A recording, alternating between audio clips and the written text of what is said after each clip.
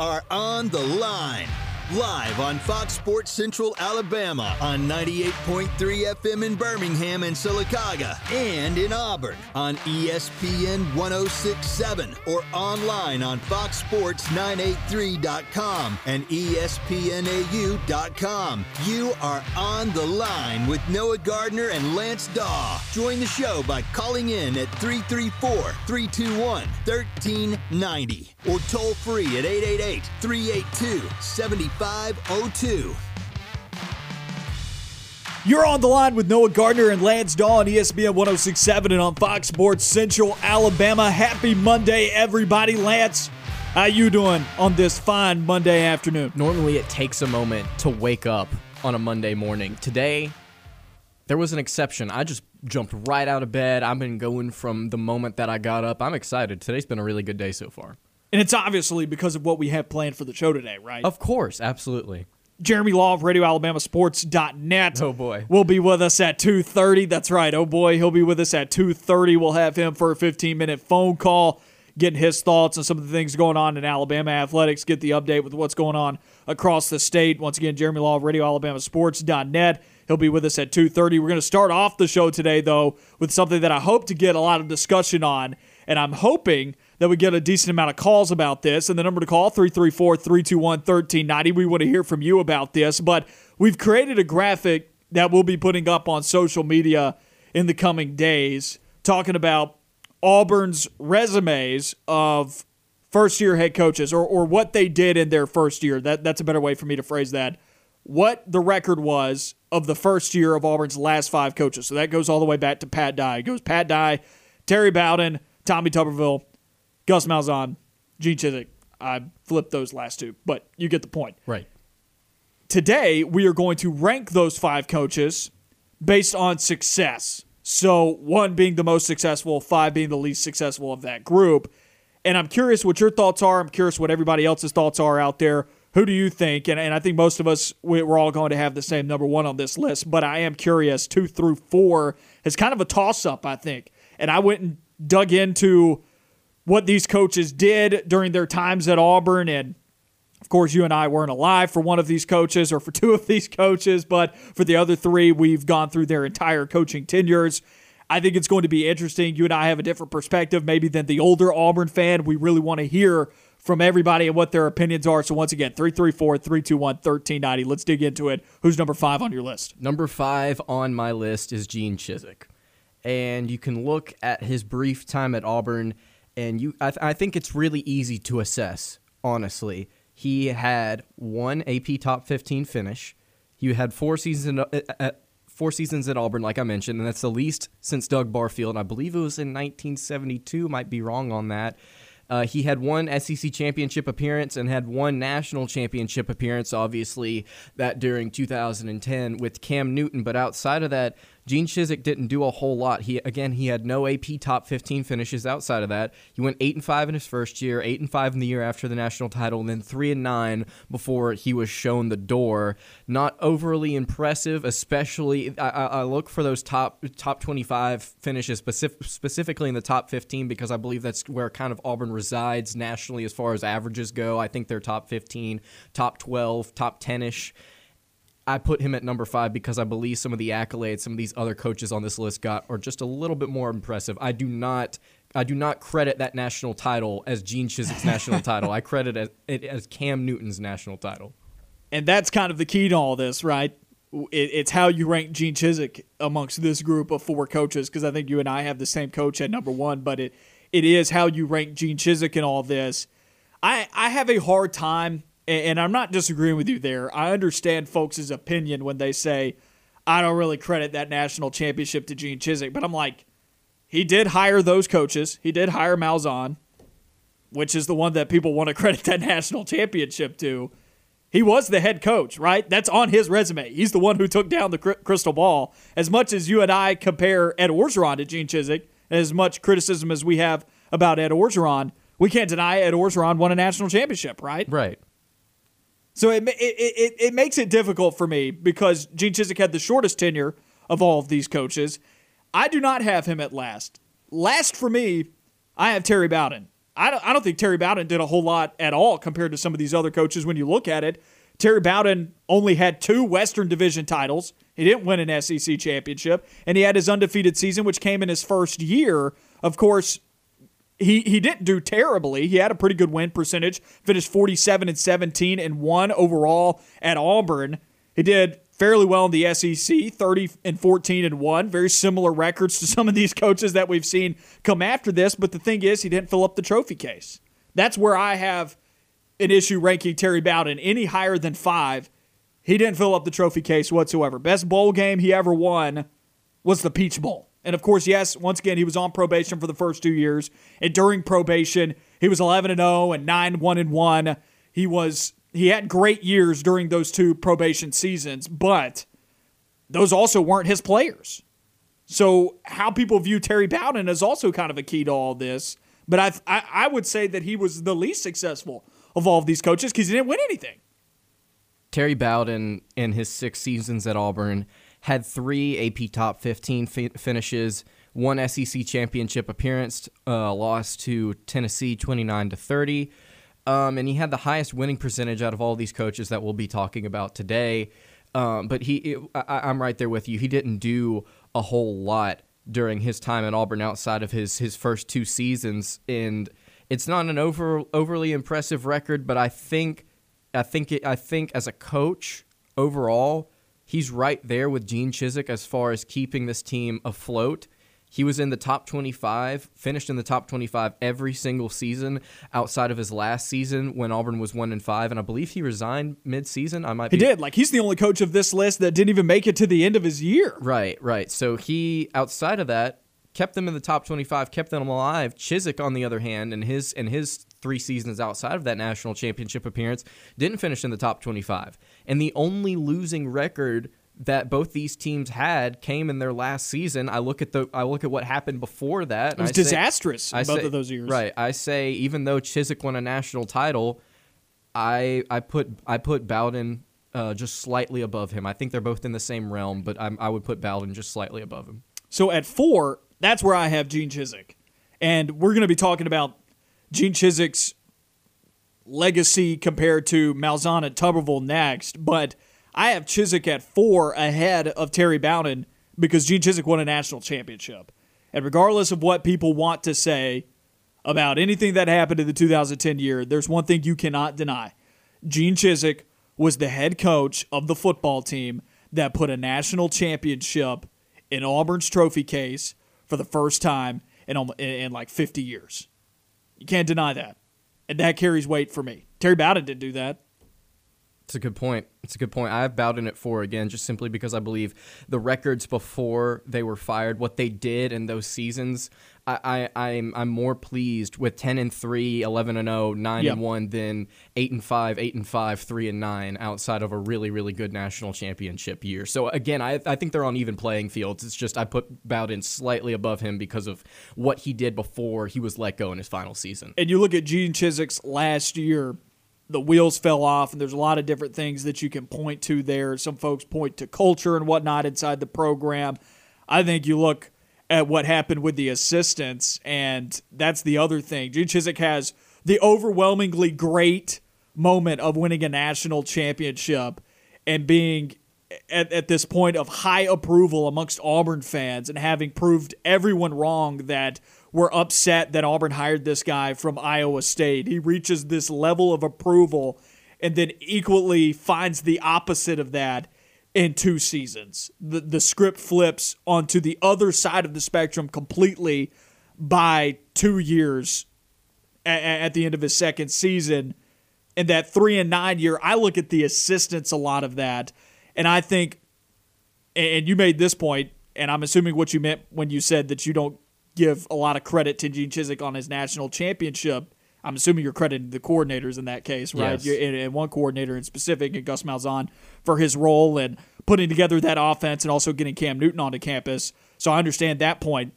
Equally, if his assistants helped him so much in that national championship year, I think his assistants were also probably his demise in 2012 because Scott Loeffler brings a completely different scheme, a completely different offense in 2012 that was not what that Auburn football team was built to do, and they got pushed around on that side of the ball that year. It was horrendous. And the defensive side of the ball wasn't good either with Brian Van Gorder coming in. You definitely look at the offensive side of the ball, though, because it went from Malzahn to Scott Loeffler, a massive scheme change, and that's where everything went horribly wrong. Right. And you can blame Chizik for both the hiring of Malzahn and the hiring of Scott Loeffler. It's you credit him for Malzahn, right, blame him for Loeffler. At the end of the day, again, I think both him and Bowden are very even playing fields. It's just the way that they get to that playing field is different to me. But you're right. And also a question that I have, because I was not necessarily, how old was I? I was 8 or 9 years old whenever Chizik won the title at Auburn. Maybe, yeah, somewhere around there. I don't know if I'd date yourself like that, man. 8 or 9 years old. I was not cognizant. But before that, he was 5-19 at Iowa State. I'm not aware of exactly like everything that went down before they hired Chizik, but as far as like if I was going to take into account what these coaches all did outside of their career at Auburn and then rank them, that in my mind weighs Chizik down, because like, how do you go 5-19 at Iowa State and then you get picked up by Auburn? This was a different Iowa State, man. You don't understand, brother. This isn't the Iowa State of your years now, what Matt Campbell has done. This was Kansas level Iowa State. Iowa State was putting together those types of seasons while Kansas was in BCS bowls. Right. That's how old I am. Okay, you don't remember those days. I do. So I'm not saying that I'm taking that into account whenever I'm ranking, but if I was, it would definitely bring that down. Of course, you could also say for Bowden, it's like, oh, well, he's only coached at one Power 5 school, and that was Auburn. Yeah, well, again, you look at his track record compared to Chizik's outside of that one really good national title year, which I do credit a lot to the coordinators, and you say, I think they're kind of even. I could see a world where I could agree with like, okay, let's put Chizik at 4 because he won that title, but for me, Bowden's got to go at 4. That's just where I'm at. So then this flips to 2 and 3, which 3 on my list is Gus Malzahn. Is that where you went? That is, yeah. I have Malzahn at 3 on my list as well. So let's pivot this discussion now to Malzahn versus Tuberville, because Tuberville's your number 2. Yes. Yeah, if you had gone in a different direction, if you had put Tuberville at number 1, people would have lost their minds probably. So you got Malzahn at 3 versus Tommy Tuberville. And the big point here that I want to make is Tommy Tuberville won the SEC West. At least he was tied for first or at the top of the SEC West on 5 different occasions. Gus Malzahn did that twice. Now, some pundits out there will say, well, Malzahn was competing against Nick Saban's Alabama. Tommy Tuberville was competing against LSU during that time, and really it was a revolving door at the top of the SEC West at that point because Alabama wasn't that good. Auburn was kind of up and down during his time because you look, he had some 9 and 10 win seasons, but he also had some 7 and some 8 win seasons here or there. He would lose 5 or 4 games on an average basis, same as Gus Malzahn, but there were different SECs at the time. My thing, Tuberville won 6 times against Alabama. Once again, it's not Nick Saban's Alabama. Folks will say that. But in terms of success and just looking at what the two coaches did, Tuberville's 2 best seasons were better than Malzahn's 2 best seasons. Tuberville had a better bowl record. He goes 5-3 in bowl games. He won his big bowl games. He won the Capital One Bowl. He won the Sugar Bowl. He won the Cotton Bowl. Malzahn did not win those types of games, right? Malzahn lost his Sugar Bowl. Malzahn lost in the Peach Bowl when he was in the New Year's Six game. He lost the national championship. The 2 best seasons for Tommy Tuberville were better than the 2 best seasons for Gus Malzahn, which was the year where Auburn went undefeated and won the Sugar Bowl in 2004, which beats the 12-2 year in losing in the national championship. Sure, Malzahn made the national championship, but he still lost 2 games that year. And then on top of that, you look at it, and it's not Tommy Tuberville's fault that they get a shot to play in the national championship. They got left out. Who knows how they would have performed at that national championship that year in 2004. Right. And then his second best season, he goes 11-2, 6-2, and wins the Cotton Bowl. Malzahn's second best year goes 10-4, 7-1, and loses the Peach Bowl. So I think you take the best and you compare the 2 teams' best, and Tuberville probably had better than Malzahn.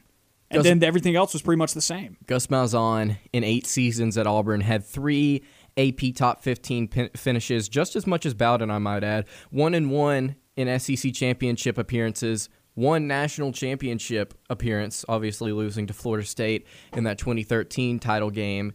And I'm right there with you. Auburn's best moments under Malzahn are not as good as Tommy Tuberville's best moments. You look at, again, their records. Auburn having that one undefeated season. That's kind of where I look at. It's like, okay, well, one of these guys went to a national title. The other one didn't. But at the same time, you can argue that going undefeated in 2004, Auburn could have played for that national title. I think they're very even. If you put the 2013 and 2004 team against each other, be interested to see who wins that matchup, but I think the 2004 team could definitely hold its own. I think that team was very well coached. Whenever you look at it at a guy like Tuberville, pull up his numbers here real quick. In 10 seasons in Auburn, he had 5 AP top 15 finishes, 1-1 in SEC championship appearances, and again, undefeated in 2004. Tuberville's record, 85-40 overall. Malzahn, 68-35. I would put Tuberville over Malzahn simply because I believe his highs were higher. That's just kind of, I'm right there with you. That's what I can continue to come back to. And then also, something that frustrates me with Malzahn is, I'm again right there with you. He wouldn't win his bowl games. Tuberville actually won some legitimate bowl games during his time at Auburn. So I would put Tubbs over Malzahn. I don't think it's necessarily close, but I think you could make the argument that Malzahn could go at 2, but I don't. I put Tubbs at 2. Well, let's flip this then. Let's play this from the other side. This is where I think that the discussion actually gets close. They're different time periods, right? Right. And I think you have to evaluate, and you and I both have seen both of these tenures now, and you see where the program is at. Is the program where Auburn is at right now that Gus Malzahn has handed off to Brian Harsin in a better place than where it was at any point during Tuberville's time at Auburn? Is the program right now better? in a better place? Like, is it higher up in the national prestige? I'll qualify it that way. Is Auburn's prestige in football higher now than it was under Tuberville? I don't know because Tubbs had his peak in 2004. Malzahn had his peak in 2013. And this is where Gene Chizik comes into play, right? Because Gene Chizik won a national championship and really carries Auburn into this modern day of football since 2010, where Auburn is now a player on the national stage where they hadn't been a player for 50 years. Right. At least in terms of winning a national championship. Right. In terms of being in that scene, I think, yeah, I'll say it is because Auburn has had their moments, and in 2017, obviously, went to the SEC title game. I would say moving forward right now, it's in a better position than it. I don't know. I think Auburn's recruiting better than it did under Tuberville, so I think that accounts for something. I would agree with you. I'm just looking at least in terms of prestige. I'm looking at the records right now, and 9-4, 7-5, 9-4, 9-3, 11-2, a lot of 9-win teams. The floors were the same, except for Tuberville's worst year, which was the year that got him fired. Malzahn never had that. Malzahn never had a losing season, which tells you something too about where the program prestige is at. Auburn fired Malzahn because he didn't quite get them to the level that they want to be at, which at this point is competing for championships on a regular basis, right? Right. Auburn fired Malzahn because he lost 4 or 5 games every year. Tuberville did the exact same thing. We just pointed out that his highs were higher. And so in terms of success, we do rank Tuberville higher on this list than Malzahn, but I think you do have to account the cultural time periods of the two programs, and then also how these programs are viewed in the national scope. Auburn seems to be a lot more high profile now than it was in the 2000s under Tuberville. Right, and it's really hard for me to gauge that accurately because I was not alive for 4 seasons of Tuberville's tenure. That's all right. Just looking at it on paper and looking at highlights and looking at how the game has changed, and I'm right there with you about how culture has changed and about how Auburn's national relevance has changed, I would say that it has increased.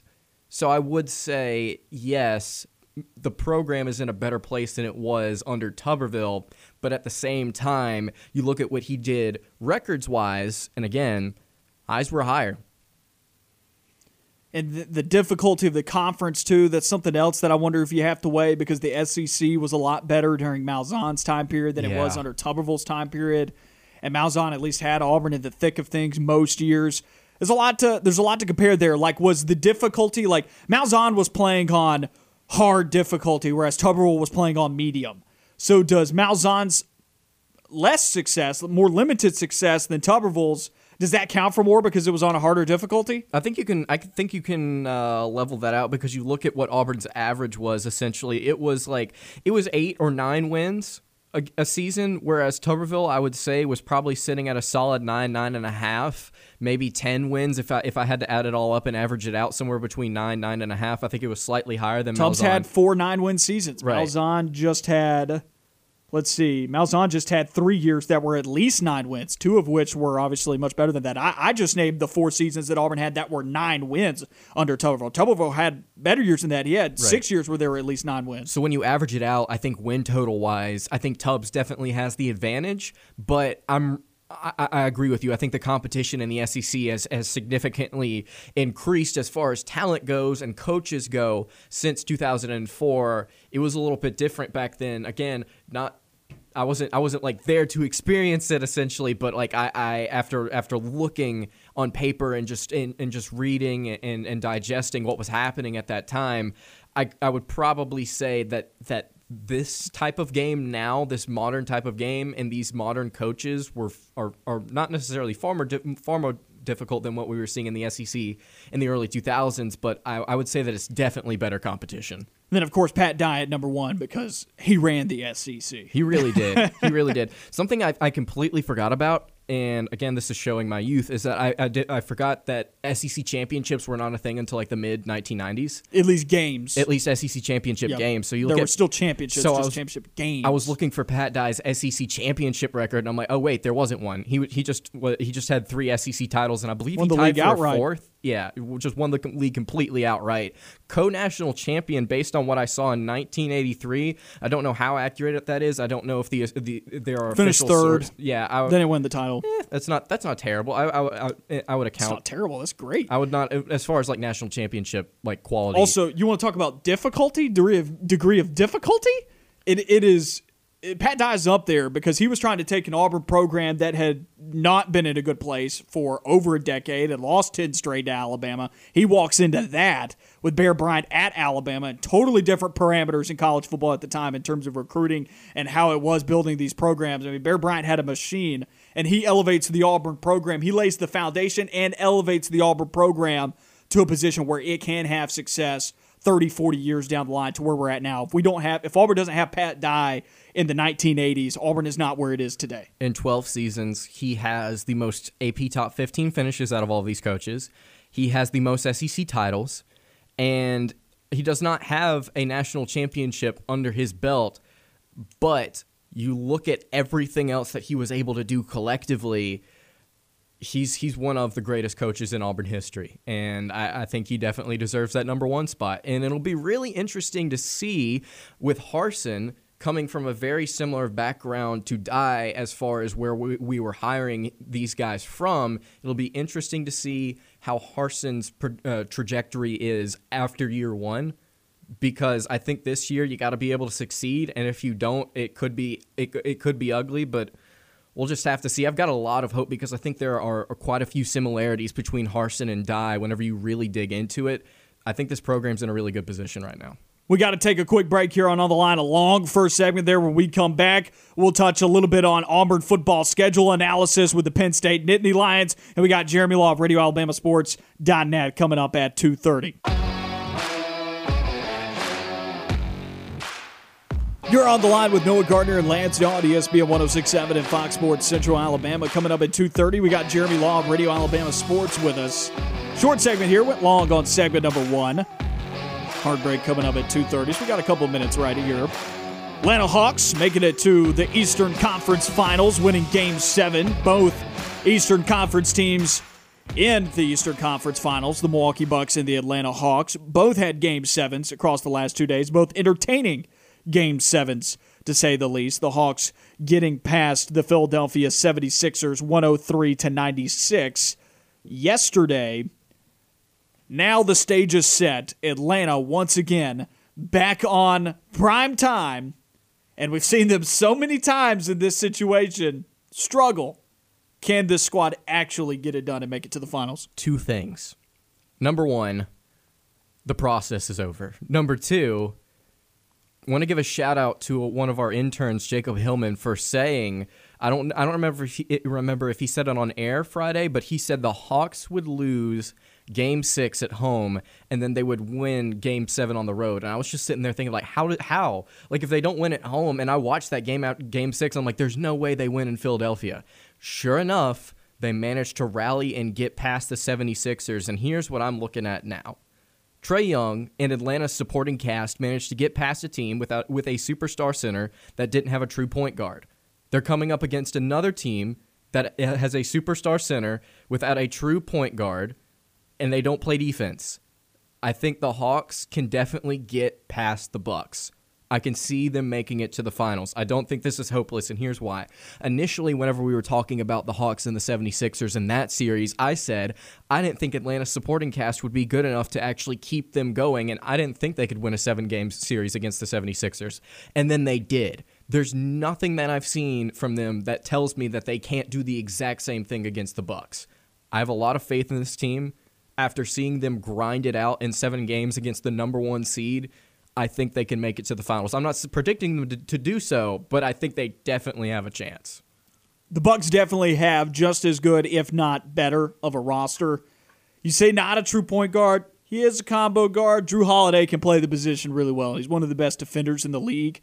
So there's a tough matchup there right already. You know, and of course, Trae Young just went against Ben Simmons, who's also a great defender in his own right. So he's prepared for this, and honestly, the degree of difficulty may be getting a little bit easier considering you're not going against a 6'6", 6'7" point guard anymore. But I want to talk about this more. This is an interesting playoff series that I've got some interesting thoughts on, and we'll talk about it coming up later on in the show. But on the other side of this break, we got Jeremy Law of RadioAlabamaSports.net with us. Stay tuned.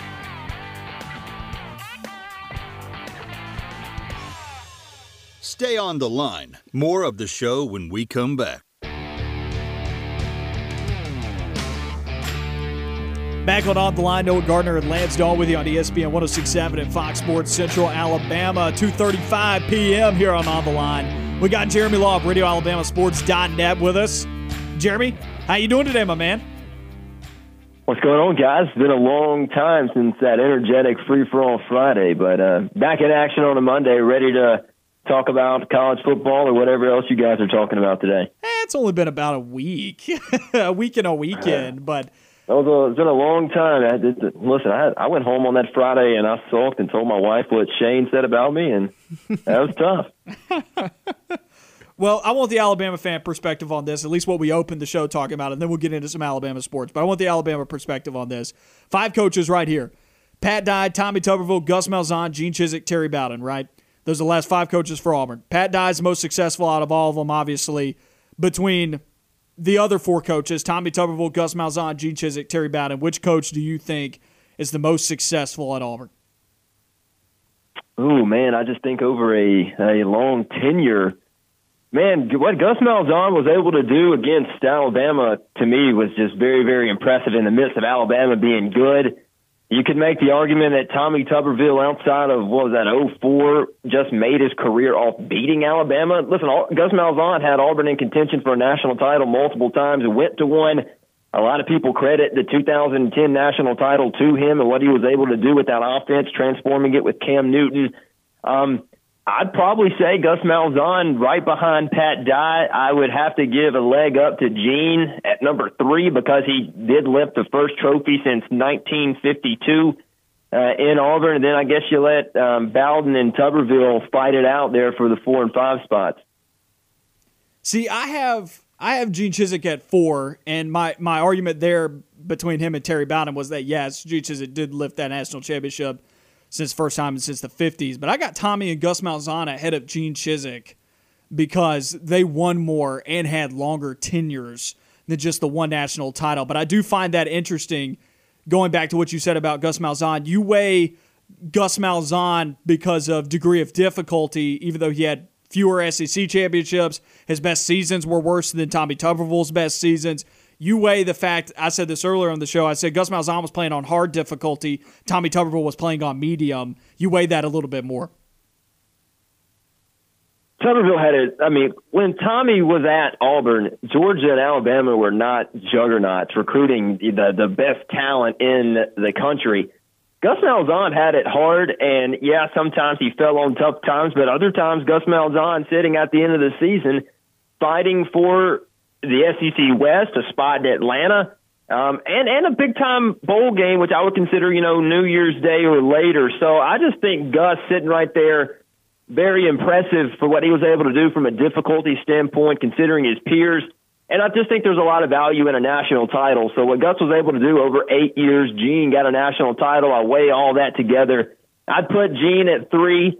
Tommy, he didn't win it in 2004, and he probably should have been in a national title game setting.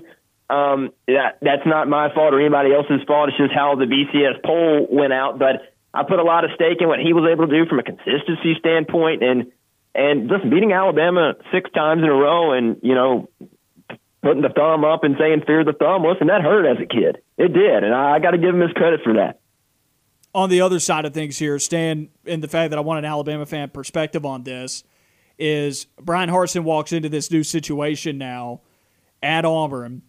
Where do you think how would you compare him and his background to the expectations and the level and the degree of success that folks want to see at Auburn going into his first year?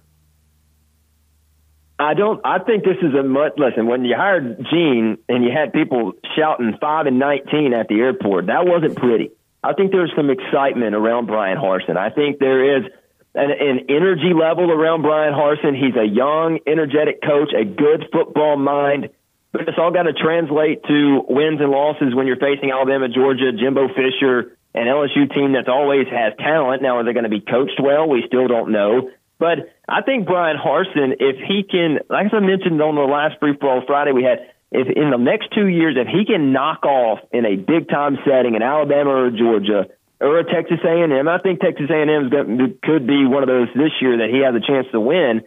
If he can knock off some of those big boys and start building some momentum, I think it could catch fire really quickly because we know Auburn recruits itself. It's a great place. But college football now more than ever is about the guy in charge. And I think that it's easy right now for recruits to go to A&M, to go to Alabama, to go to Ohio State, to go to Clemson, and to go to Georgia. They're selling first-round draft picks. But if Harsin can win some of these bigger games in his first couple of years, I think Harsin can settle in here maybe for a decade in Auburn. The only thing that concerns me about Harsin from a longevity standpoint outside of wins and losses is he's not from around here. I know Auburn is a great place, but if you start winning big time in Auburn and you're not from here, and this is a credit to Harsin. I mean, the NFL starts looking at you. Major college programs start looking at you. Ohio State, USC's, who knows? And it's a tough job right now when you're competing. If you could go to Ohio State and you compete against nobody like Ryan Day does, or every year you have to do the grind of Saban, Kirby. You get probably playing a really good ACC team early in the year. You might pick up Dan Mullen. You have to play Jimbo Fisher, LSU. Man, that's a grind. Some of these other conferences and some of these other coaches have it made when it comes to making a college football playoff. It's just not that way in the SEC. And I think a lot of Auburn fans right now are looking at this situation with Harsin and saying that he does need to win these big games, specifically against Georgia and Alabama. And I've got a question for you, considering you're pretty high up on Malzahn and what he was able to do during his time here. Do you think Auburn would have had a better chance to beat Alabama and Georgia this season if they had Malzahn, or do you think Brian Harsin has a better shot in year one, especially now that both of these games are at home? Let me put it this way. I think the Vegas lines would be more towards Auburn's favor than they will be with Brian Harsin. Bo Nix is going to be a year older. He's going to be your starting quarterback.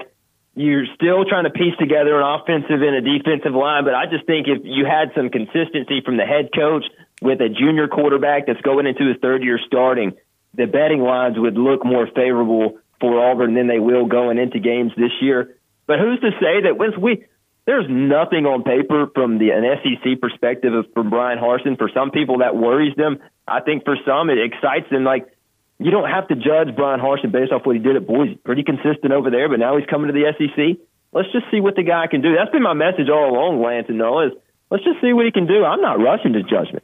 Let's just see what Brian Harsin can get done on the Plains. Speaking with Jeremy Law of RadioAlabamaSports.net, let's pivot things over to the Alabama sphere now. SEC Media Days is a month away. What 3 players do you think Nick Saban will be bringing with him to Hoover? Oh, man, I don't know if does he bring Bryce Young, who's never started a game? I think Chris Harris will probably be one of those guys.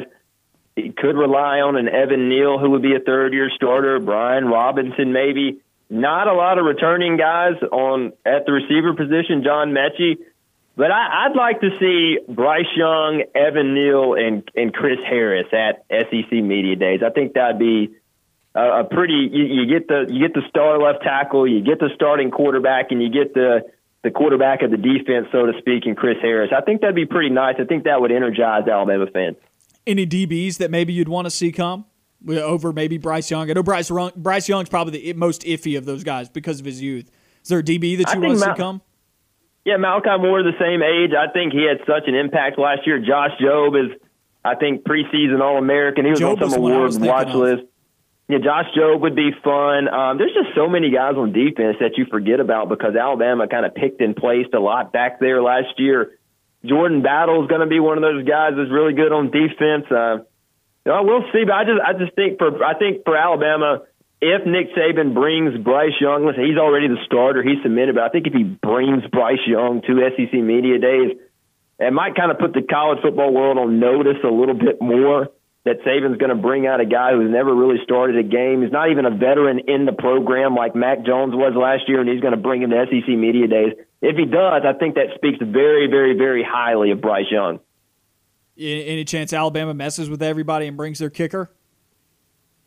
Hey, listen, if you go 100%, Noah, I mean, the guy didn't miss a kick. I would love to see Will Reichard there after all the Cade Fosters and the Papanasties and who else did Alabama miss kicks with since I was in, seventh grade, since Saban's been there. Well, he might deserve it, and especially after the year before where a kicker did not miss a kick against Alabama.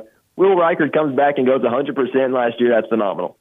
We actually had a caller on Friday. It was Bama Dog. Bama Dog called in and asked us why Will Reichard did not make it on to, I believe it was the Walter Camp preseason All-American list. He was left off. Bama had 3 other guys get on, but Will Reichard did not make it. You got any thoughts on that? We just said it's a loaded kicker class this year, which it is. Well, I think he was snubbed. Was it the Groza? What awards did the kickers wear? He was snubbed last year, but you also have to realize that Alabama kicked less than 1 field goal per game last year. That's just how good the offense was and how many pressure situations was Reichard thrown in last year. I mean, a lot of these field goals were Alabama was up 14-0 in the second quarter, and they kind of stalled a drive at the 20, so here's a 37-yarder. Now, he hit some deep ones, he hit some long ones, and I'll give him all his credit, but Will Reichard's going to have a really one of those good NFL kicking careers, with the 43, 44-year-old just out there staying limber, never getting touched. Guy returning a kick or something, you don't try to tackle him. He'll have a good little 17 to 20-year NFL career. Jeremy, I appreciate you taking the time to stop by and talk with us today. Tell everybody where they can find all your great content, where they can find you on Twitter. You can find me on Twitter at IMJ_law. You can find all of Noah's content on RadioAlabamaSports.net. Shane, if you're listening, I apologize for last week's show. You guys keep it rolling here. Appreciate it, Jeremy. I hope you have a good afternoon, my man. That was Jeremy Law of RadioAlabamaSports.net with us on the line.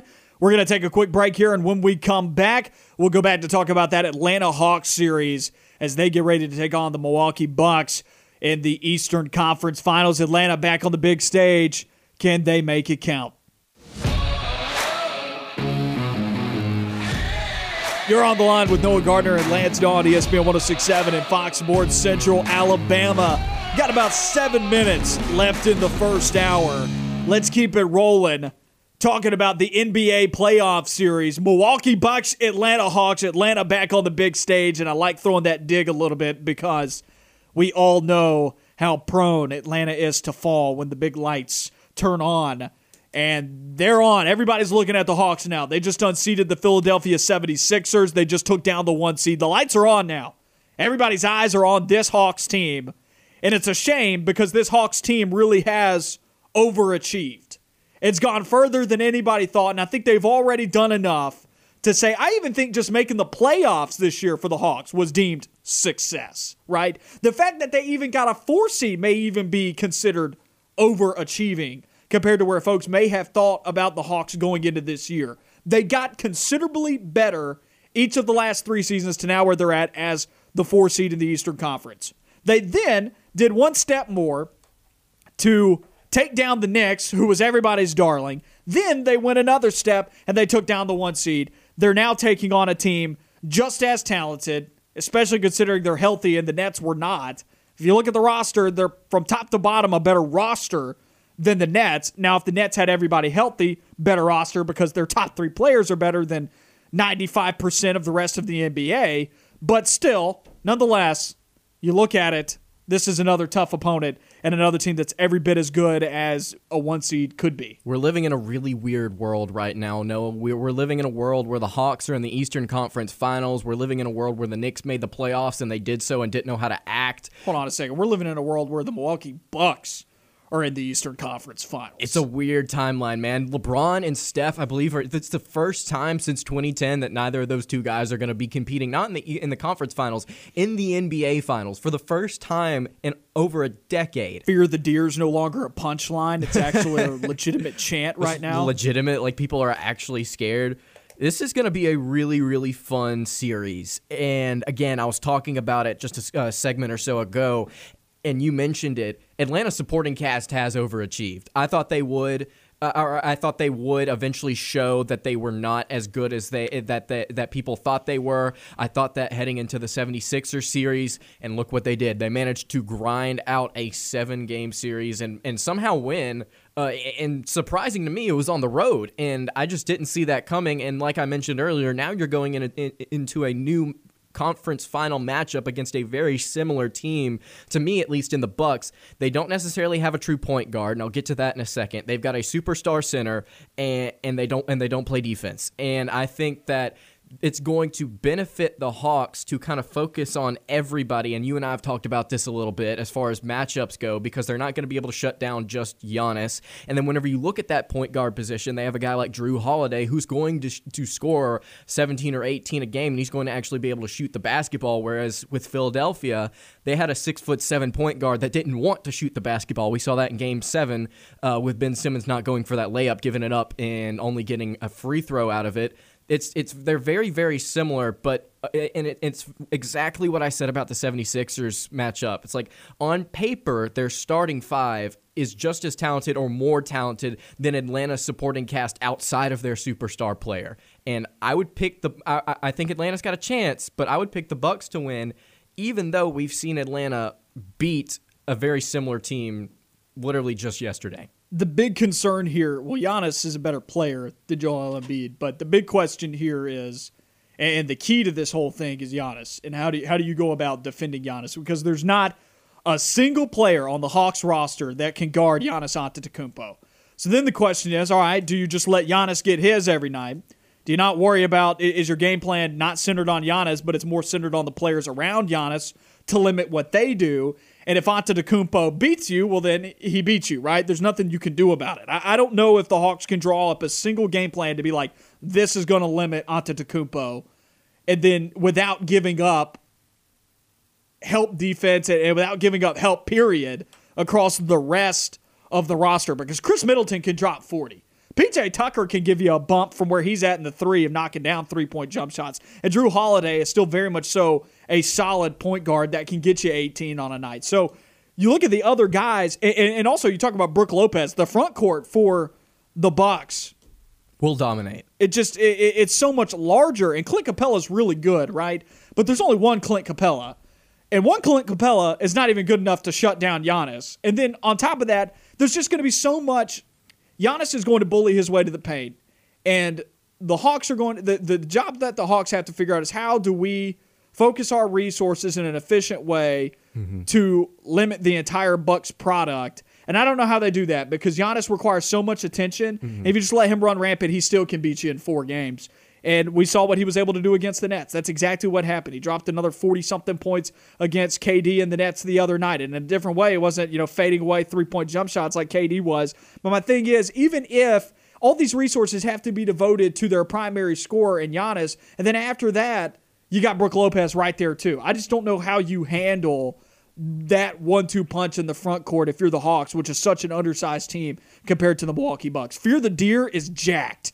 This is a 15-point buck, okay? This isn't a deer. This is a moose, okay? And these are just Hawks. Who wins in that wildlife battle? Probably the Bucks, man. And here's what I think they should do. Okay, I'm going to say this slightly jokingly, but I think there's some legitimacy to it.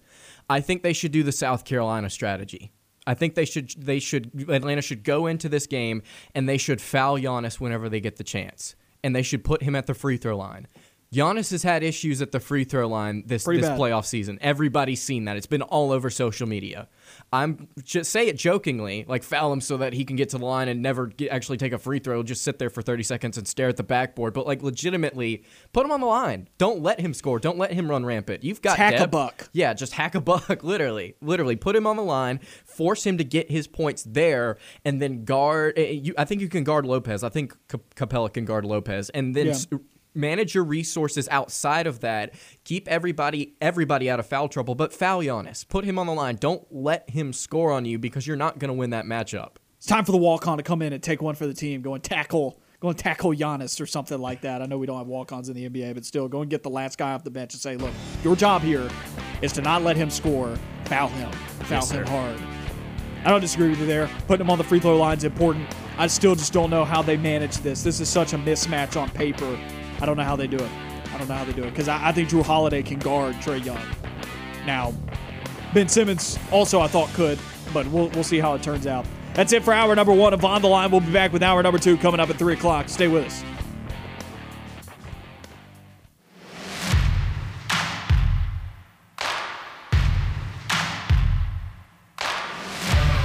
You are On the Line.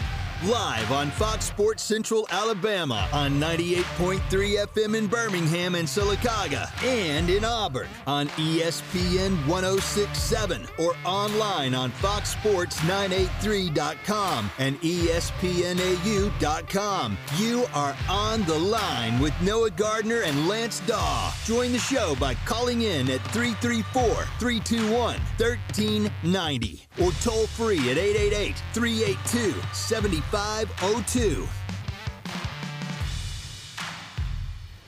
Hour number 2 of On the Line. Noah Gardner and Lance Dawe with you on ESPN 106.7 and Fox Sports Central Alabama. 1 hour in the books. If you missed any of it, go and find the podcast wherever you get your podcast. It was a great hour number 1.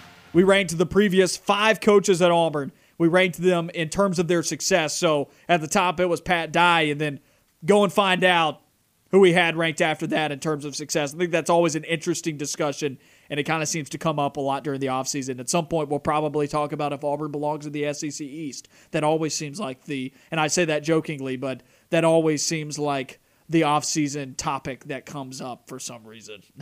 Yeah, it's always a fun discussion. Again, I think this is a really good question to pose to just ask the question, how legitimate is Auburn going to be against teams like Georgia and Alabama this season? And would it be easier with Gus Malzahn this year? I think that's an interesting question to pose. I think a lot of Auburn fans would have some hot takes on that one. We talked about that in hour number 1 as well. So be sure to go and find the podcast wherever you get your podcast. You found some Auburn basketball news, though, while we were away during the break. What's going on? Really disappointing stuff. Sage Tolentino, 7-foot center. I believe it's in the 2023 recruiting class. He just posted on his Instagram 38 minutes ago and said, quote, "After a lot of discussion and talking with my family and coaches, I have decided to reopen my recruitment and want to keep my options open at this time. I would like to thank Coach Pearl and the entire coaching staff at Auburn for believing in me since day one. I'm humbled for the offer and the opportunity they have given to me. God bless." So Sage was, I believe, our only commitment so far in the 2023 class, and I'm already seeing other fan pages. I run a fan page on Instagram for Auburn basketball. I'm seeing other fan pages, specifically Alabama ones, already posting about this, and I just want to say one thing. If there are so many different people that are so caught up over a 3-star center 2 years from now, these Alabama pages, rent-free, baby. We live rent-free in your head, man. It's not the end of the world. This is not a big deal. I think it's a really big – I think it's a letdown for sure, but Auburn like I said, jokingly, it's like Auburn doesn't play the three stars. They recruit the 4 and 5 stars, and those are the guys that actually make this program go. But legitimately, they'll be able to find a replacement, whether it be a 3-star, 2-star, 4-star, 5-star. I trust Bruce Pearl to bring in another center into this class that can actually play. But you think about it, the center position down the line, Cardwell's going to be here in a year. For a long time, he'll be here. Akingbola's going to be here for probably a year from now. So, but is that a great thing? Auburn's going to have depth at that position is what I'm saying. Yeah. It's like the loss of Sage is not the end of the world. No. Tolentino is right now on 24/7 Sports Composite ranked as the 119th player nationally, a 4-star, number 15 center, and number 4 player in the state of Ohio, moved from Hawaii to the mainland here in the United States with the state of Ohio, once again, as I mentioned, playing at Hamilton High School in Hamilton, Ohio. Main offers here, Auburn, Cincinnati, Kansas. He, according to his 24/7 Sports profile, apparently Kentucky does have interest, but no offer. His 4 offers, Auburn, Cincinnati, Kansas, and Tennessee State. So 3 good offers there, and then you had Tennessee State thrown in the mix. But should have worn my Tennessee State hat today. I'm serious. 7 foot, 210-pound center, as you mentioned. Can shoot the ball. He's definitely mobile. If you've seen him or any of his highlights out on social media, you had this same thought on Friday when we were talking with Christian Clemente of AuburnSports.com when you see him beginning to get some of these star ratings, and it was so far out when he was recruited earlier and he committed to Auburn so early, kind of made you wonder, would he reopen his commitment as he got more eyes on him and more attention, because he really didn't have a whole lot of attention on him prior to this. Right. And I would say, not necessarily in regards to some of these other Alabama and Auburn fans, but I would just kind of say in general, like, Auburn's not going to be the only person to take a look at this kid. Coming out of high school, if Auburn was looking at him as well as Cincinnati and Kansas, for sure, whenever people actually got some eyes on him, there would be other prestigious schools that would want to take a look at him and want to actually recruit this guy. So it does not surprise me one bit that he decided to reopen his recruiting process and look at some of these other schools like Kentucky, like Kansas and Cincinnati again. Again, it's not the end of the world. Like, stuff like this is to be expected. And I actually find it surprising that 24/7 Sports has him ranked as a 4-star at this point, because there's not a lot of tape on this kid. And I don't think there's enough to warrant a 4-star ranking, but I think he will be able to climb up some of these boards as time moves on. Again, it's not an end of the world loss, because Bruce will find somebody to replace him. I trust this coaching staff's ability to recruit. So what I wonder about Tolentino is if he is flying under the radar and he is actually much better than his actual star ranking, because we talked about with Christian Clemente how quickly he jumped up the recruiting rankings to where he's at right now at 119. Mm-hmm. And he's somebody else who could do it yet again, I'm sure, as he gets a basketball season under his belt once again in the mainland United States, right? It's not in Hawaii anymore, and we're coming out of the pandemic. I mean, he's in an area of the country where there is a significant amount of basketball recruiting go along in the state of Ohio, and that's typically a good high school athletic state for recruiting. So I wonder how his recruiting rankings boost as he gets a basketball season under his belt, and it's his final basketball season as he goes into his senior year, if he's actually a lot better and a lot more highly sought-after prospect when this is all said and done, or at least as he gets into his basketball season, if he does jump up to like the top 50. Do you think Kessler will be gone after this season?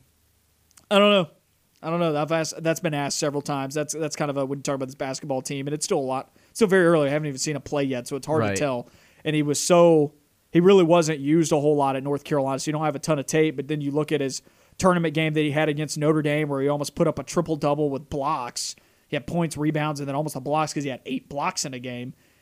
You wonder, he's definitely got the size to play at the next level, and I think he'll answer people's questions about if he's got the mobility to play at the next level, and he's definitely got the play style to play at the next level as a center. The question is, does he amass the resume to move on? And he definitely, you talk about McDonald's All-Americans and where he was recruited at, those types of players are good enough to leave after their freshman year. He just didn't get to put together tape last year because he didn't play.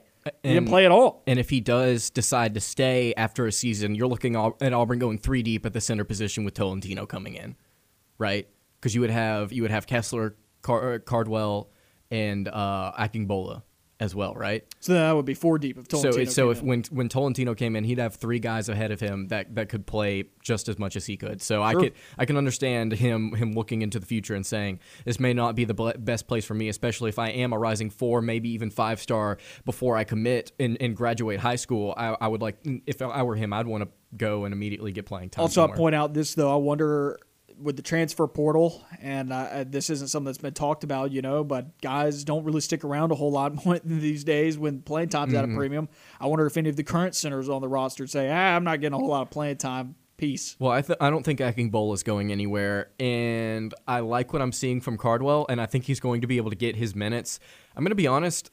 I don't think it's a bad thing. I'm not saying this is a bad thing, but Auburn needs to be able. I think the only flaw, if this program has one, is understanding when to let go of some of these bench guys. Because whenever you look at the situation, right, you're going to have Kessler this year, you're going to have Cardwell, and then you're going to have Akingbola. And if all 3 of those guys are on roster next season, and you want to bring in some more recruits, like, one of those guys is not going to get playing time. One of those guys is not going to be worth playing because you have 2 guys ahead of him that can do collectively what he can do. And I'm not saying Akingbola is that guy, because I think we need another season to kind of determine where Cardwell and Akingbola are going to be. But like guys like Chris Moore and Akingbola and Cardwell, it's like as their career goes on, I don't see them staying at Auburn their entire 4 seasons. I'll just say that. Well, you point out that you say that this could be a flaw. Look at what happened this previous recruiting cycle. Many guys left the program, and they might have let him go, right? I mean, you see Jamal Johnson leaves.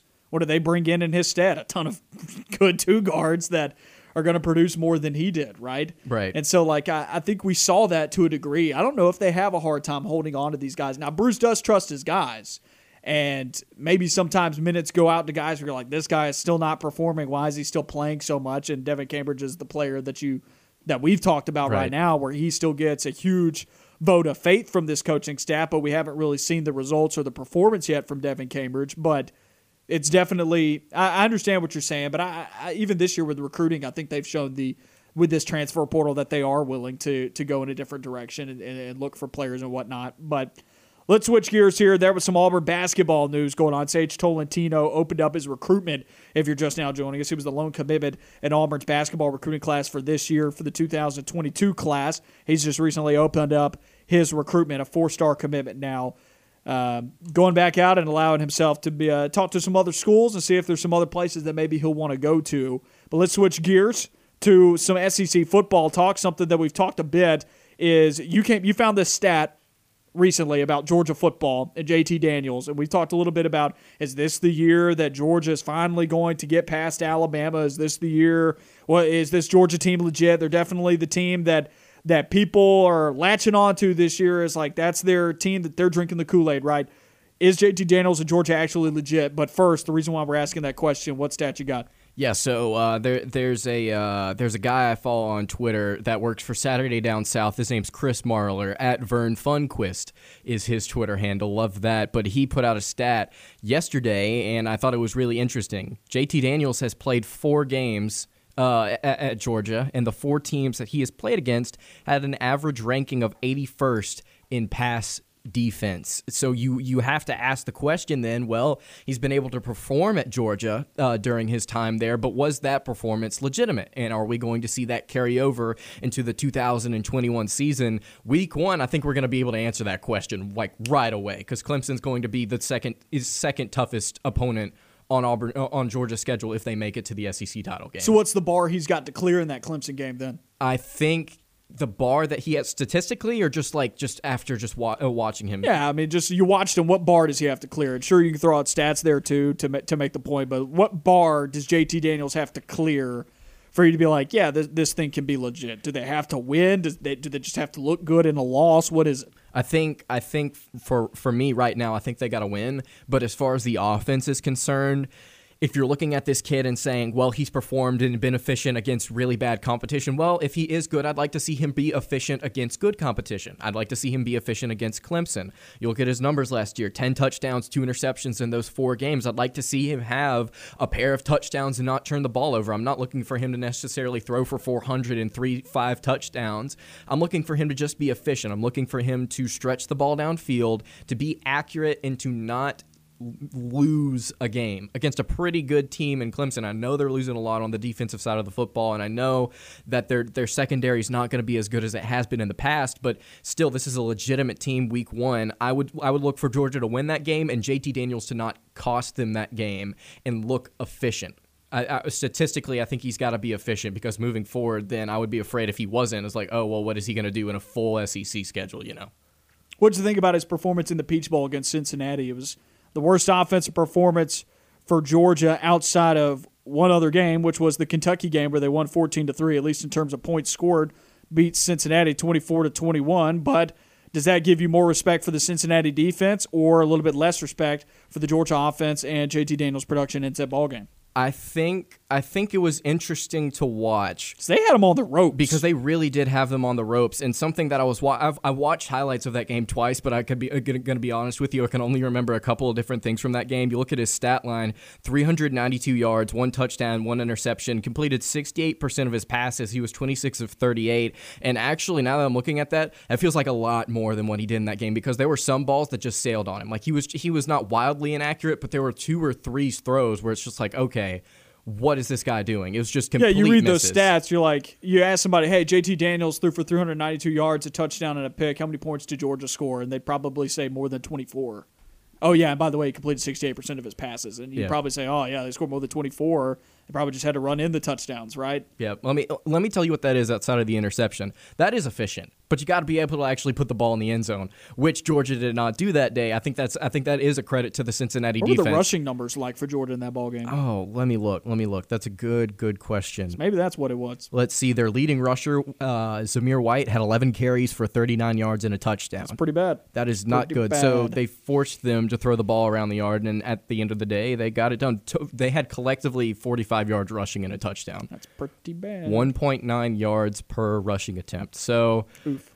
I think you got to be able to look at this Cincinnati team and say they're good, but they're not SEC caliber night in and night out. And I would have my concerns if I were a Georgia fan going into this next season. If you're able to do that against Cincinnati, what are you going to do in a full SEC slate? But at the same time, I think there's a flip side to this that is interesting, at least to note, as far as JT Daniels is concerned, because you can make all these comparisons to different guys statistically, and you can project things. But at the end of the day, he was before he started playing for Georgia. He had just come off a 19-month gap where he didn't play because of injury. And he didn't get first-team reps until a week before he actually got to start. So you've got to be able to give this guy an offseason. You got to give him a chance. But at the same time, in those 4 games that we saw, especially in that bowl game, the offense was not where it needed to be, especially considering the talent they were playing. Now, one of the most experienced defenses in the country does belong to the Clemson Tigers. 10 returning starters on that side of the football. A lot of seniors. Of course, they do lose their cornerbacks, but they bring back both of their safeties.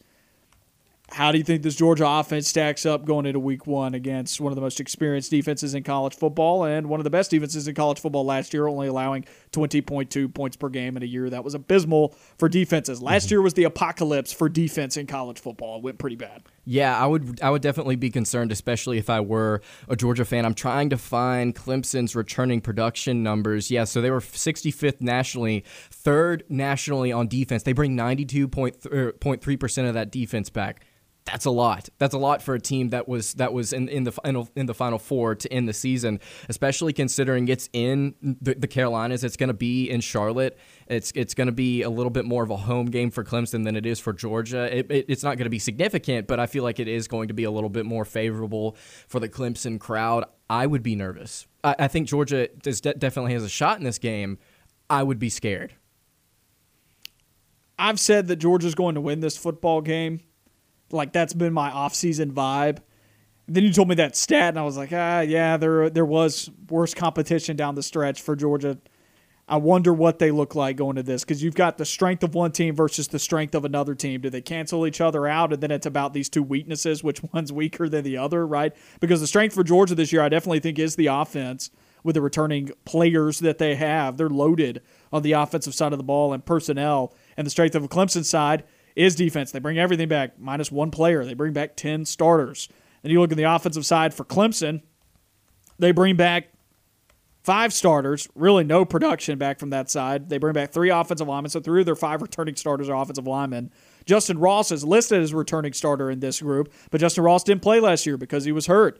And then so you get past that, you really have one guy that produced last year on that Clemson offense, and that's tight end Braden Galloway. And now you got to bring back in number 5, Big Cinco at quarterback, and DJ Uiagalelei. And then you got to break in a new running back and new receivers around Jordan Ross. And sure, these guys are talented players that they've recruited. But the two weaknesses of these two football teams going in is the Clemson offense versus the Georgia defense. Which one of those do you think wins out? Ooh, Clemson offense. That's a really, really tough one. Because I think that decides your ball game is whose weakness is weaker than the other. Because my flow chart would indicate that Georgia would win that game, right? If you're an SEC team, like you definitely get the nod like immediately. But Clemson's on the level of an SEC team. They may not be in the conference, but they sure as heck recruit as well. So that's definitely going to be really interesting to see. I think that game's a toss-up right now. But something else I do want to point out, that if it's not this season, if JT Daniels doesn't declare, you get him next season, you potentially get Zamir White back. You're going to have a lot of receiver production coming back. And then you look at that 2022 schedule. You get Auburn at home. You get Tennessee, Vanderbilt at home. You get to play Florida. You get to play Florida and Jacksonville again. You get Oregon in Mercedes-Benz Stadium. It's week 1, I believe. I believe that's going to be the Chick-fil-A kickoff game. And then your road games are at Kentucky, at Mississippi State, and at Missouri. You're going to get Georgia Tech, that rivalry game at home. If it doesn't happen in 2021, it could also happen in 2022. But as far as this team and their legitimateness to like contend for a national title, I think it's still there. But we've not seen JT Daniels prove himself against elite competition. Just really quick to look at the 4 games that he's played. Mississippi State, at South Carolina, at Missouri, and then Cincinnati. He won against Mississippi State 31-24. The Georgia offense put up 45 points against South Carolina on the road. They put up 49 at Missouri, and then they put up 24 against Cincinnati. Not the best teams, but they put up pretty good numbers against SEC competition, but again, that's not the best competition, so it's weird to gauge right now. I think it's going to be really, really hard to tell until we see this team play a game, and it's a shame that week 1 is going to be against Clemson because you're putting all your cards on the table to start everything off. And what's funny is these teams have traded personalities. Mm-hmm. Clemson's been all about that offense and a pretty good defense, but still all about the offense. Georgia's been all about the defense and just a pretty good offense, right? The two teams have completely flipped personalities because you would imagine the strength of Clemson coming into the year right now is defense because that's what they've got returning. And then you talk about Georgia, it's the offense because that's what they have returning. But when I talk about the weakness versus weakness battle, or the inexperience battle, maybe is the better thing to say about these teams, because I don't think there'll be weaknesses on these football teams, I probably do give the edge to the Georgia defense. Because I think it's quicker to have the defense ready for week 1 than it is to have the offense ready for week 1, especially when you're trying to develop chemistry on that side of the ball between quarterback and receiver. Mm-hmm. I think I might, go a little bit more on the side of Georgia's defense, especially what we saw in the spring game with the Clemson offense. And Uiagalelei's side didn't win. We talked about that but a couple of months ago. Yeah, there are definitely different things that are not going for these respective programs right now. Like they're not trending in the right direction on different sides of the ball. And I think matchups, when at the end of the day, whenever you look at these two sides going against each other, I think you're exactly right. Offense against defense, and then Georgia's defense against Clemson's offense. I think it kind of evens out. It's going to be interesting to see incredible ball game. It's going to be really, really good. And again, we talk about how exciting some of these week 1 matchups are, but this being a playoff game, essentially, this is a playoff elimination game for Clemson, I believe. For Georgia, I think that the opportunity is still on the table, but it's going to be really, really, really fun. It's just whether or not Georgia, in their quarterback situation, is legitimate, because again, we've not seen it against legitimate competition. On the other side of this break, we go into our Auburn schedule analysis series. Penn State Nittany Lions up next.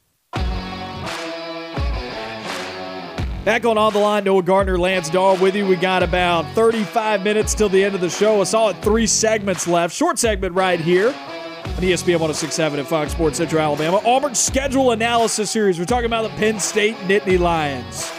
We told y'all it would get better. Talked about Akron and Alabama State last week. Now we're talking about the big non-conference matchup in Happy Valley against the Penn State Nittany Lions, looking to bounce back from a disappointing year last year that saw them go 4-5. They opted not to go to a bowl game, and last year there was definitely, we had bowl games canceled. They were looking for teams. Why not have Penn State? They didn't want to go. So we look at this now, this Penn State football team, and we're going to grade them like we do all the other teams. A part of this Auburn schedule analysis series, we grade each of the position groups all the way over to special teams. Let's start at the quarterback room. What is the grade for the Penn State quarterback room, Lance? Go ahead and tell you, there are not going to be a lot of Fs on this Penn State schedule. And for this team, there are not going to be any Fs. The quarterback room, I've got at a B, and the expected starter, obviously Sean Clifford, in his, I believe it was his sophomore season, 16 touchdowns, 9 interceptions last year whenever Penn State went 4-5 the year prior in 2019, 23 touchdowns, 7 interceptions.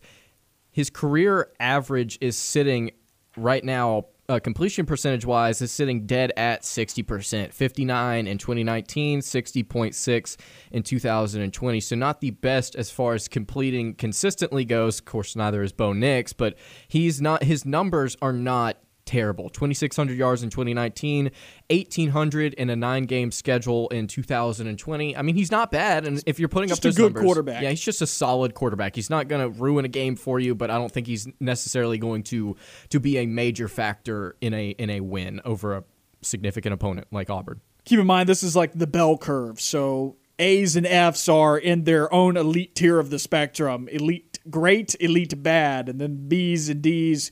You got your good, above average, and a B, and then you got your below average to bad and the D, and then you got C is just your average. And I think he's just in that tier of quarterbacks that is good. Bo Nix, I would say, is a B. I wouldn't say he's a C. I'd say you put Bo Nix as a B in college football. I think he resides somewhere in there in college football. He's got his good games, but against better teams, he's going to struggle, especially considering the things that are around him on this offense. And since I've mentioned something negative there, the negative thing about this Penn State offense is very much so the offensive line. A worse offensive line. Yes, you heard me correctly.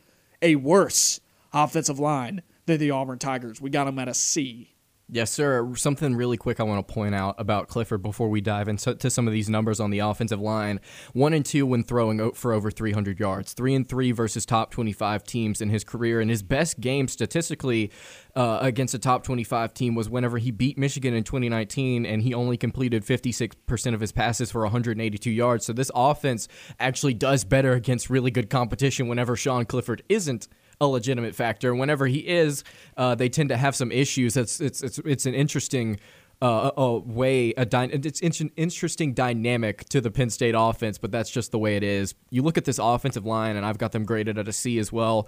3 starters returning from a unit that was 39th best in the country in 2020, according to Pro Football Focus, and I talk about how much I love them and how good their statistics are, but at the same time, you're confused as how they're 39th. Exactly, because they gave up 28 sacks in 9 games. That's over 3 sacks a game. That was 109th in the country statistically. They were sitting right there with some really, really bad squads. That's worse than Auburn. It's worse, way worse than Auburn, at least the sacks-wise. So I got them at a C. Also, the rushing stats weren't that great either. No. Of course, they finished statistically rushing 55th nationally, which is just kind of average, but their best running back, leading rusher returning, only averaged 4.9 yards a carry. That's nothing special. 438 yards, yeah. We'll talk about that on the other side of this break. We'll keep grading the Penn State Nittany Lions. Auburn schedule analysis series continues when we come back.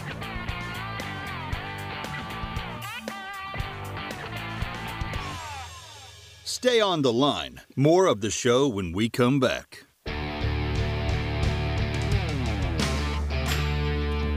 Back on the Line, Noah Gardner, Lance Dawe with you. You got 27 minutes left in the Monday edition of On the Line. It's been a solid show. Coming up at 4, it'll be The Drive with Bill Cameron, as they do every weekday on ESPN 106.7 and Fox Sports Central Alabama. Follow Fox Sports Central Alabama on Facebook to keep up with the latest going on in sports. On the Line, The Drive with Bill Cameron, analysis, news, and more. All on Fox Sports Central Alabama on foxsports983.com. And on Facebook, that's foxsports983.com. Talking about the Penn State Nittany Lions and our Auburn football schedule analysis series. We've gotten past Akron. We've gotten past Alabama State. Today, it is Penn State, the big non-conference matchup, grading out the Penn State Nittany Lions. We've done B for quarterback, C for offensive line, and we were beginning to touch on running back before we had to go to break. Now let's get to running back, which is an area that did not perform well last year. As we were mentioning at the end of last segment, their best returning rusher has 438 yards rushing, 4.9 yards per carry, 4 touchdowns last year. That's not great. But I'm giving this backfield the benefit of the doubt with a B just to say that, yes, these guys have talent because of what Penn State recruits at running back. I'm going to trust that more. And similarly so, I have blamed the offensive line now and have relegated them to average status to below average status in college football, that I'm going to say that more of the blame rests on the offensive line in this case than it does with the running backs. I'm right there with you. Whenever you look at a program like Penn State and the way that they recruit, I agree with you. I think I'd give them the benefit of the doubt as far as their running back room is concerned. I think they'll definitely make a jump, in statistically at least this season. I believe it's Kevon Lee that's their leading returning rusher. And then they have Sean Clifford actually as the number 2 returning rusher. He can run the ball a little bit. Most attempts, 3.4 yards per carry, 3 touchdowns. Again, I'd go as far as to say that that's not good. But, you know, I give this program credit for who they are and the running backs that they've had in the past. Guys like Miles Sanders and Saquon Barkley. Well, get this. Will Levis, the quarterback that transferred to Kentucky, look at how many attempts he has.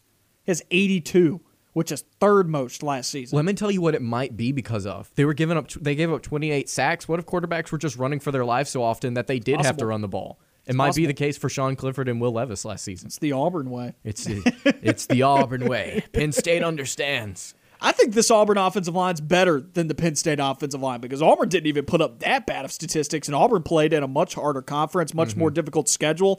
I don't think Auburn would have given up 7 sacks to Maryland like Penn State did. What are you doing? I don't think Auburn gives up 7 sacks in a game ever unless it's to Clemson in 2016. Well, that was 13, so double it.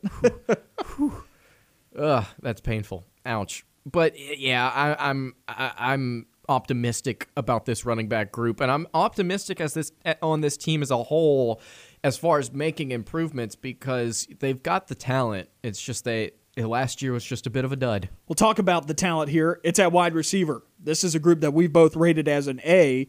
You look at their receivers coming back. Jahan Dotson, 52 receptions for 884 yards. Averaged 17 yards per reception, had 8 touchdowns. The next leading returning receiver, 36 catches for 489 yards, 13.6 yards per reception, 6 touchdowns. So between those two players, you got over 1,300 yards receiving, 14 touchdowns, and 88 catches, and that's between Jahan Dotson and Parker Washington at wide receiver. They bring back their entire receiving core. And here's the good thing about every receiver outside of Dotson. They were all starting as freshmen last season. Parker Washington was a freshman. Keandre Lambert-Smith was a freshman. Their tight end, Brenton Strange, which is a really awesome name, was a freshman. Their receiving production was very young. He has to get his PhD. He has to.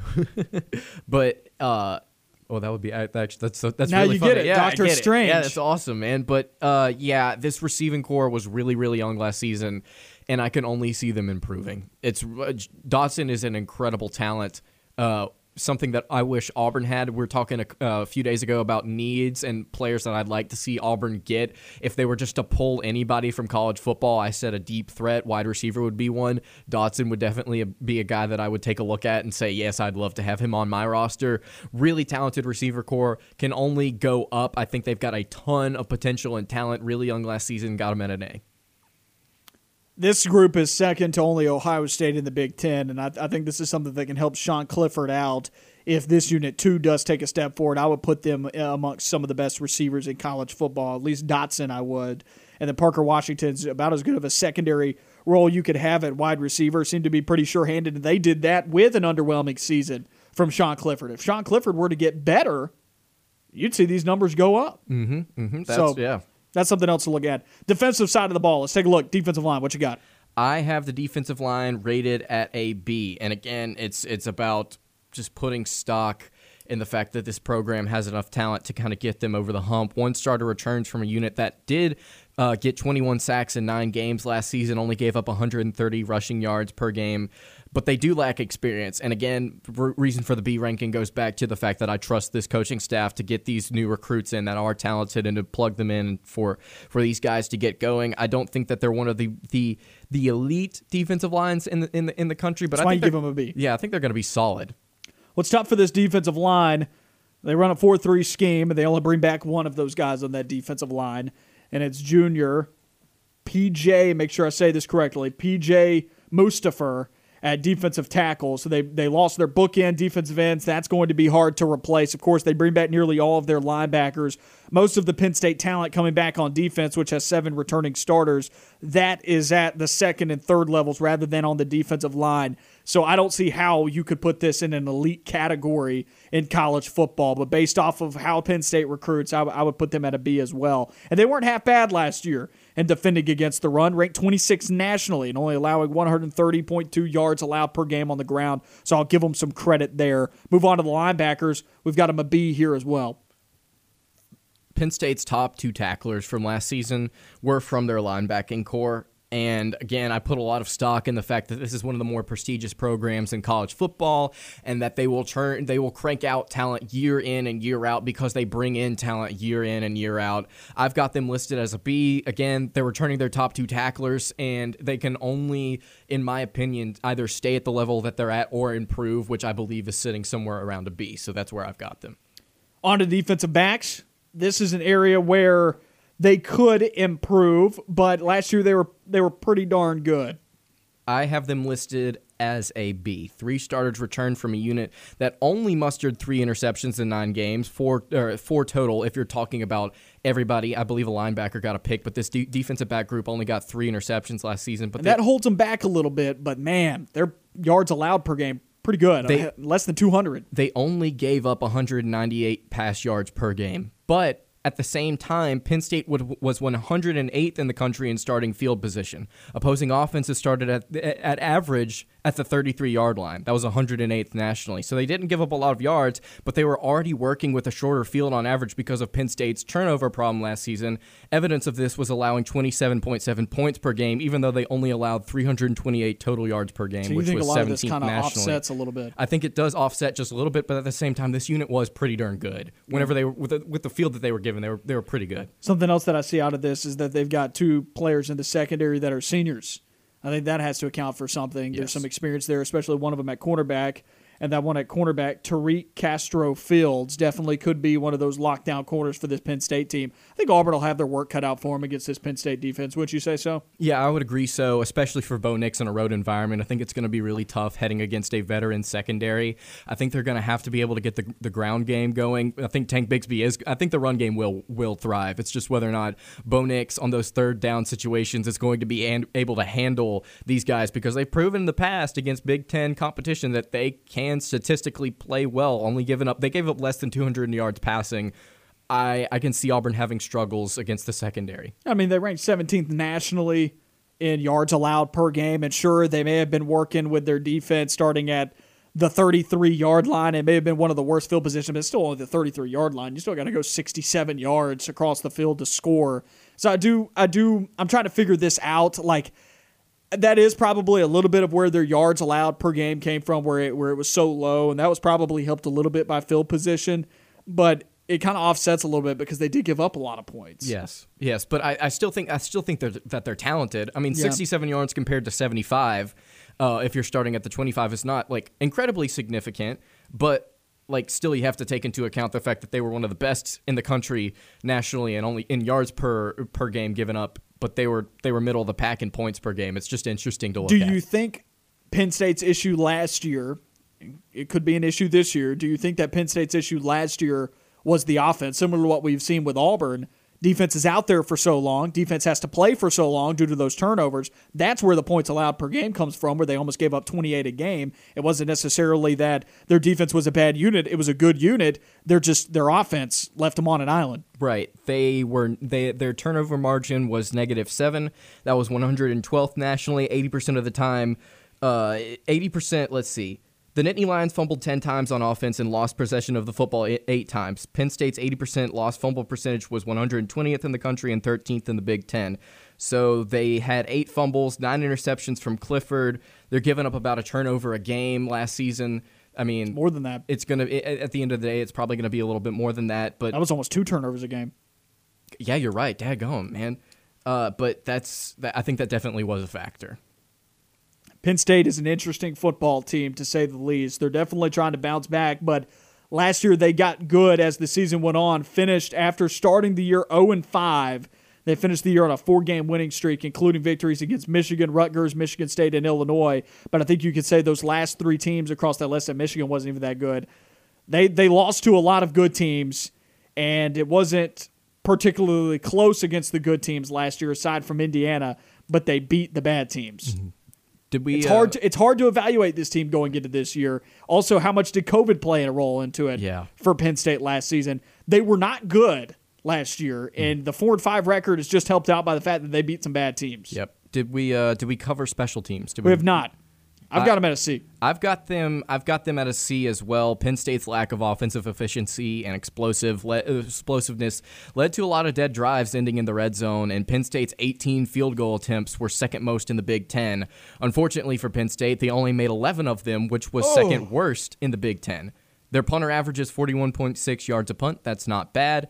And Penn State was one of only 4 FBS teams with 2 punt returns of 50 yards or more. So I have this unit graded out as a C on average, but their field goal unit has not been good. That's not good. 11 for 18. Mm-mm.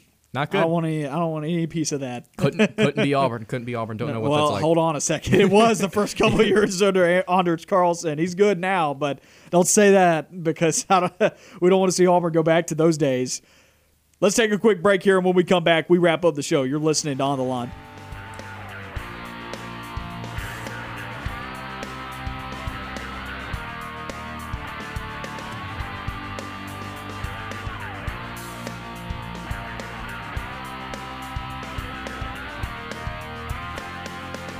On the Line on Fox Sports Central Alabama on 98.3 FM and ESPN 106.7. Back on the Line, Noah Gardner and Lance Dawe with you on ESPN 106.7 and Fox Sports Central Alabama 98.3 FM. Wrapping up the show here on the Monday edition. Lance, has been a good show today. We talked about a lot. Just wrapped up our Auburn schedule analysis on the Penn State Nittany Lions. And intern Dylan behind the board asked us an important question. We're going to bring him on for this segment as well. Going to get his thoughts on this. But first, my question to you is, which was his question to me, what's Auburn's record after they play Penn State? So, bracing myself for 0-3. 0-3, baby. Yeah, I considered actually saying that, but I'm not necessarily feeling joking whenever it comes to Auburn's record. I think they'll be. And it comes down to asking whether or not Auburn wins that Penn State game, because they're probably going to win against Alabama State, and they're probably going to win against Akron. I'd say that they've got a good chance. They don't have a great chance, but they should probably ESPN's take that game. FBI says there's anything less than 99% chance Auburn is going to be 2-0 going into that Penn State game. Boys, I think it's going to be tough, but I think we can manage to squeeze out a win against Alabama State. Yeah, if Auburn lost to any of those two teams, what would you be feeling? I don't think I broke him. At that point, I don't think it would be pain. I think I would just kind of be hollow. There would not be tears shed against. Again, I've only cried over one sporting event in my entire life, and I don't see that ever changing. I would just feel empty inside. Like this is my life as an Auburn fan. I think Auburn's 3-0. I'll say that. I think Auburn beats Penn State. Valley? I think they win in Happy Valley. So does that Valley. mean 5-0 going into the Georgia game? Is that what On the Line is saying here to this day? I think it means 5-0, and I think the sky's the limit from that point on. I think we're thinking 6, 7-0, 8-0. I mean, as long as Bo Nix is focused, legitimately, I think they could be 5-0 heading into that game or against Georgia. Like, legitimately. Yeah. That's not a joke. I think they could be 5-0. We could look at it because if they beat Penn State and Happy Valley, I can see them going into Death Valley and doing the exact same thing. Penn State sets up as a springboard, the proverbial springboard. And if you can win it, then it puts you in a position where you're like, yes, this team is 5-0 going into the Georgia game. And you don't want to see them lose in Baton Rouge, but if you win in Happy Valley and what is just as talented of a team as Penn State, you definitely can win in Baton Rouge. Now, of course, that's not how football works. The ball does not bounce your way all the time, and every game is a new day. Every game is a new game. And so it doesn't always work out perfectly like that, but they would definitely have a chance for it to set up that way. It definitely unlocks the door to them being 5-0, obviously, because they won the game. But, Dylan, what are your thoughts on this? What do you think they are? You think they lose? I think they lose to Penn State. There you go. Bo Nix has not proved that he can play well in away games. And this is or against ranked opponents. That's the real kicker. Yeah. It's not road versus home. It is ranked versus unranked. That's the metrics that people need to go and look at because Bo Nix against ranked opponents has not been good. Also, you look at Happy Valley. This is one of the loudest stadiums in the country. It is built for sound. And if it's a potential whiteout game, like everyone's suspecting it's going to be, it's going to be a very hostile environment for a quarterback who is not good away. And something that I don't think that he's faced since, let's see, going all the way back to 2019. What would be the most hostile environment that he would have faced in 2019? Florida. That's right. The swamp. Because Auburn had Georgia and Alabama both at home at the end that year. And you can say what you want about A&M, but I've said this for a while. Since they've joined the SEC, I've not feared playing a game in College Station. You shouldn't, because Auburn has a pretty good track record on the road. And so do other SEC teams. I mean, like every other SEC Classic game you'll see on like CBS is somebody winning at Texas A&M. And that's not a joke. That's legitimate. Like their stadium does not scare me whatsoever. Their 100,000 fans obviously ain't in it because they are not winning games at home. It's loud there now. It is loud, and a lot of players say it's loud. Loud enough to beat Vanderbilt 20-7. I think that's right. I think it's more about the talent discrepancy. Mm-hmm. Like A&M is not that much more talented than a lot of the teams of the SEC West. I have another question for you. I meant to ask you earlier. Do you think Penn State and Auburn will both be ranked whenever they play each other? Yes, I think so. I think after all, I think Auburn will be ranked at that point because Penn State has to play at Wisconsin week 1. Then I believe they play Bowling Green or some MAC school. Ball State, I think. Ball State, and then they get to play Auburn. So you think they will both be undefeated and ranked heading into that matchup? Penn State's going to be preseason top 25. The question is Auburn. Will Auburn be ranked? And Auburn will be on the fringe, if not ranked, preseason top 25. But then again, I am shocked at people's like preseason perceptions of Auburn this year, more so because if Malzahn was the head coach, Auburn's ranked. If Malzahn's the head coach, Auburn is ranked this year.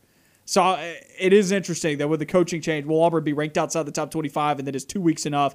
Game day's coming. I'm going to say yes. I would say because of the hype surrounding the game, I think they will put them in the top 25 just for fun, just for kicks to make the matchup seem even bigger than what it might actually end up being. Also, I need to clarify what I just said. I said game day's coming. We don't know for a fact if game day's coming, but I am guessing that game day will come to Auburn, considering it's the primetime ABC game. I am very optimistic that game day does come to Happy Valley for that game. The other game that they would choose from, possibly Alabama-Florida that day.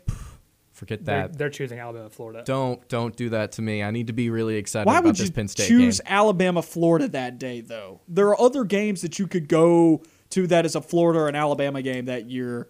I think that you go to. I think you go to, and we also don't know where game day's going. Yeah, but we don't know where game day's going week 1. Couldn't game day go to Alabama-Miami week 1? It could. Or are they going to go to Georgia-Clemson? Georgia-Clemson. It's definitely going to go Georgia-Clemson. But the history behind Alabama-Florida, they can't not go there. Especially because I think Penn State's going to lose to Wisconsin week 1. That's in Wisconsin. So I think it's an easy choice to go Alabama-Florida, especially when you can get like Tim Tebow to be like a guest judge or guest I still think Penn State's probably even ranked if they lose to Wisconsin week 1. I'm just afraid. I'm with Dylan. I'm afraid if they lose to Wisconsin week 1 that both Auburn and Penn State won't be ranked for what will be a primetime ABC matchup. I still think Penn State could be like a top 20, top 15 team coming into the preseason rankings. It seems to be how a will lot of ranked. preseason predictions are. But If Penn State loses to Wisconsin and beats Ball State and Auburn is undefeated, who is favored in that game? repeat that. If Penn State is 1-1 and Auburn is 2-0 heading into that game in Happy Valley, who is favored? Penn State. I How think much? so. You have to. Oh, it's not by much. It may be 5 points. I'm gonna go 6.5. I would go 3.5. I don't think it's going to be by that much. So you're only giving Penn State the general 3 points that they get at home. Yes. Oh, okay. But I think Auburn will be ranked depending on how they beat Akron and Alabama State. The same thing happened with Maryland like 2 years ago when they scored 80 on who was it? Kalen Newton's old school. Howard. Yeah, Howard. Scored 80 points on them. Scored 60 in the next game against another like lower tier team. And then they lost to Temple. Yeah, Everybody top, remembers they were that. top 15 after those 2 games. They went from unranked to top 15. Feels good. Couldn't be me. Couldn't be Auburn. I think Auburn will be ranked too. I think they'll be 2-0 going into that ball game. And I really Edge of 25 though. Let me tell you. the more I think about it, I'd love to have game day for Penn State, but like Florida getting Alabama at home, I don't know. Might be game day. Might be heading there.